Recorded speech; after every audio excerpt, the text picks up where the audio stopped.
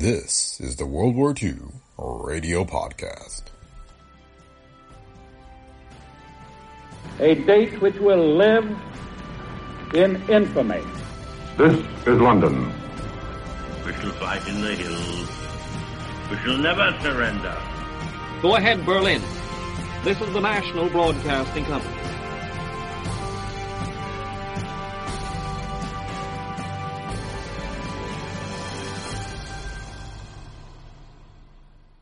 The World War II Radio Podcast. This week we have CBS News analyst Elmer Davis offering a behind-the-scenes look at CBS's coverage of the war in Europe. This segment first broadcast over CBS on June 1st, 1941. The World War II Radio Podcast is a Brick Pickle Media production. If you like the show, please leave feedback on Apple Podcasts, Spotify, or wherever you listen. You can also support the show by clicking on the link in the show notes and offering your financial support. Your donations help us continue to produce the podcast, and thanks to those of you who have already donated. So thanks for listening, and enjoy today's episode of the World War II Radio Podcast. When you need mealtime inspiration, it's worth shopping Kroger, where you'll find over 30,000 mouth-watering choices that excite your inner foodie. And no matter what tasty choice you make, you'll enjoy our everyday low prices, plus extra ways to save, like digital coupons worth over $600 each week. You can also save up to $1 off per gallon at the pump with fuel points. More savings and more inspiring flavors make shopping Kroger worth it every time. Kroger, fresh for everyone. Fuel restrictions apply. Elmer Davis, CBS News analyst, returned this week from a 5-week survey of conditions in the British Isles. At this time, takes the Columbia Network's nationwide audience on a personally conducted tour of the CBS newsroom. Mr. Davis will describe one network's coverage of the war. As you all know, the European war is at once the greatest and most difficult assignment radio journalism has had to handle since its inception early in the 20s. The Columbia Broadcasting System was prepared for thorough, precise coverage of the war. And now Elmer Davis will return over most of these stations at 8:55 p.m. tonight, Eastern Daylight Saving Time, for his first broadcast under the exclusive sponsorship of Palmolive Soap, will tell you how Columbia covers the war. Mr. Davis. Most of you may be familiar with my nightly broadcasts and perhaps have wondered occasionally about some of the things that take place behind the scenes prior to the broadcast. I would like to tell you now about Columbia's facilities and problems so that you can realize the scope of the forces that are being put to work for you. After a year and a half of war, when many countries have fallen under foreign domination, it's naturally harder than it was in the beginning to get the news. Or perhaps rather to get at the truth. For much of the so-called news that comes from Europe these days is not necessarily the same as fact. The story may be utterly untrue how it passes, with consequent effects on public opinion or on government action. Or in the sense that some government or some group has an interest in putting out the story for purposes of its own. From that viewpoint, it could be said that in this country the difficulty of getting at the facts is that we have too much news. Too many conflicting reports of diverse origins. But it is the business of a news organization to assess and analyze and compare these reports in the hope of approximating as closely to the truth as possible. And after all, it's a good deal easier to do that in this country, where more news is available than anywhere else in the world, than to do it in other nations, where, as a rule, most of the information comes from one side, if not from one source. The Columbia newsroom draws on about all the possible sources of information and tries to shake down what it gets into the most accurate picture that can possibly be drawn. First in volume comes the full wire services of the three great American press associations, the Associated Press, United Press, and International News Service, whose teletype printers are ticking away all day long, bringing in the news as gathered by American correspondents in all parts of the world. Even as I talk to you now, these machines are spelling out the news of the moment. Let's listen to them briefly.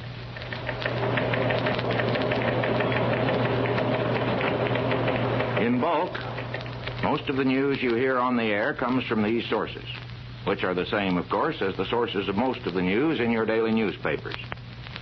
But we believe, or at least we hope, that at Columbia, not being under the obligation to have a big new headline in a precisely limited space for each new edition, we are able to serve that news up with a more judicious estimate of its probable value than is commonly done in print. To do this, we have a staff of news editors who rewrite the news as it comes in, who write it for the ear instead of for the eye. Let us turn on a microphone in the newsroom and hear the clatter of typewriters as news programs are rewritten. Again, you will hear in the background Press Association teletypes.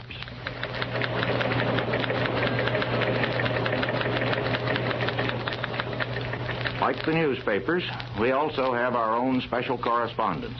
In almost all of Europe, with the exception of Russia, which has never admitted American radio correspondents and allows Press Association correspondents to send nothing but official announcements or material that appears in the government's press, correspondents all over Latin America and in many parts of the Far East as well.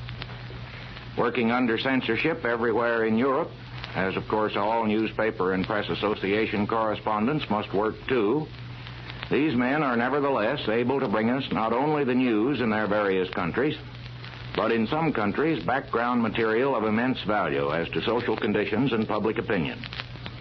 Little of this is now possible in Germany or the occupied countries. But from England and the Near East, the direct reports of correspondents are still of great value in building up the general picture as well as in presenting the news of the day. Censorship in England, where I have recently observed it, applies only to matters which government officials regard as likely to give information of military value to the enemy. No correspondent, whether for the air or for the printed page, objects to this in principle. But naturally, there is often considerable disagreement as to whether a given piece of news is likely to fall into that classification. Differences of opinion between government officials on the one hand and broadcasters or news writers on the other, and sometimes differences of opinion between government officials themselves. Some of them would be inclined to be more liberal in releasing news than are the service ministries. But in a pinch, the Admiralty, the War Office, and the Air Ministry have the last word, as perhaps they should have in theory, even if there's often disagreement with their judgment on the part of people who realize the importance of news and opinion in this war, as servicemen very often do not. But there is no censorship over opinion and commentary. Generally speaking, American correspondents are under the same restrictions as the British press, qualified only by the vagaries of individual censors who have some latitude for judgment as to what news is likely to be valuable to the enemy, and sometimes disagree among themselves. American newspaper correspondents sometimes complain that the censorship is easier on the radio correspondents than it is on them. Radio correspondents would not agree with that at all. But just as the British press, though the news at its disposal is sometimes inadequate, is able to fill up its columns with feature material, which is often quite critical of governmental shortcomings, so American broadcasters are at liberty to report their impressions of public opinion and of social and economic tendencies in England, whether their conclusions are those that public officials would approve or not.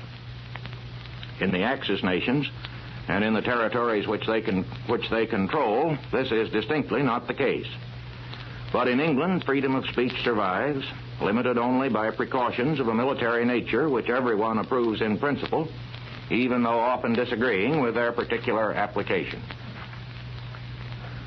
Supplementing all of these facilities, and of immense value in receiving and assaying the news in such a war as this, is Columbia's shortwave listening station.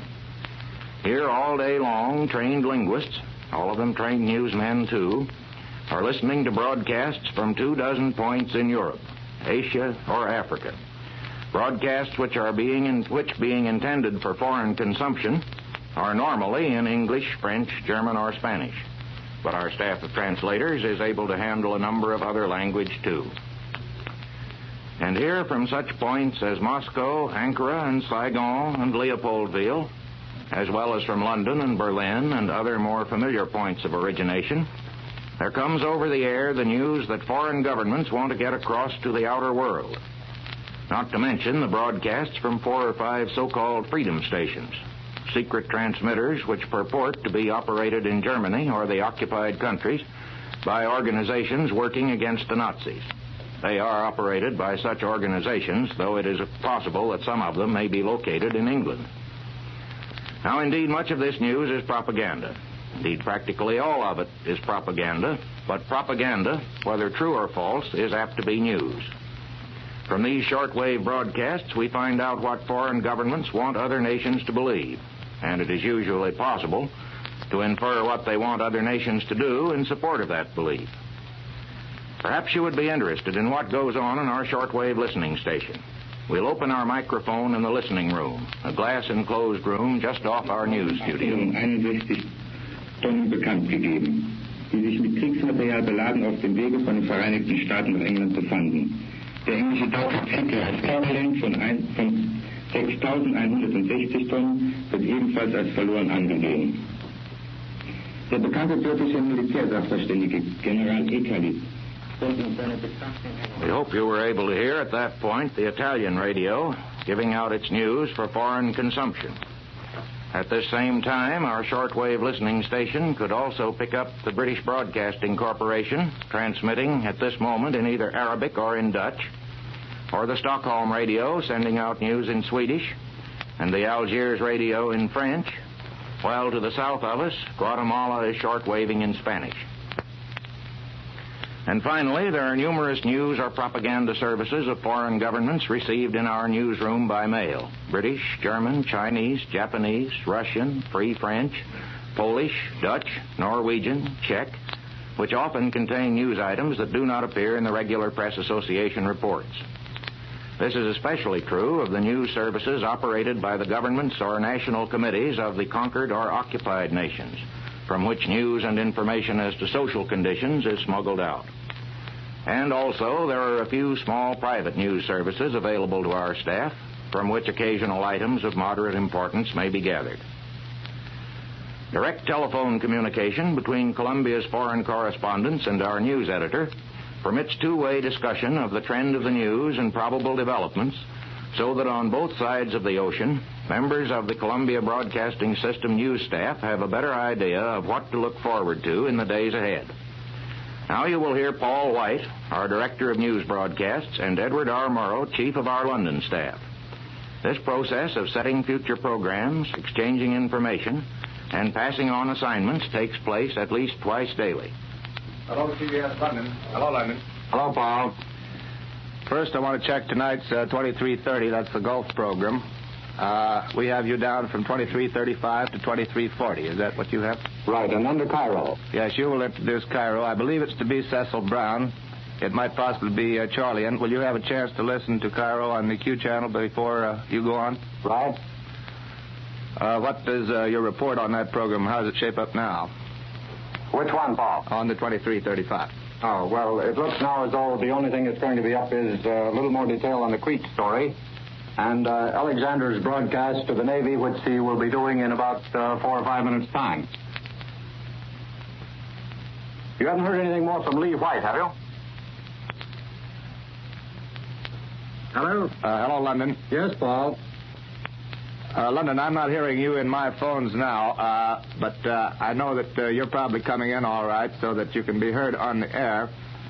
Will you, and we can take it down stenographically elsewhere, will you tell us something about this Round London program that we're planning now either for June 7 or June 14? Right. It's not yet set definitely, but it looks as though it will be the 14th. And what I thought we'd do would be to open the show in a hospital and then move over to an anti-aircraft gun position where the predicting and the calculating is being done by women.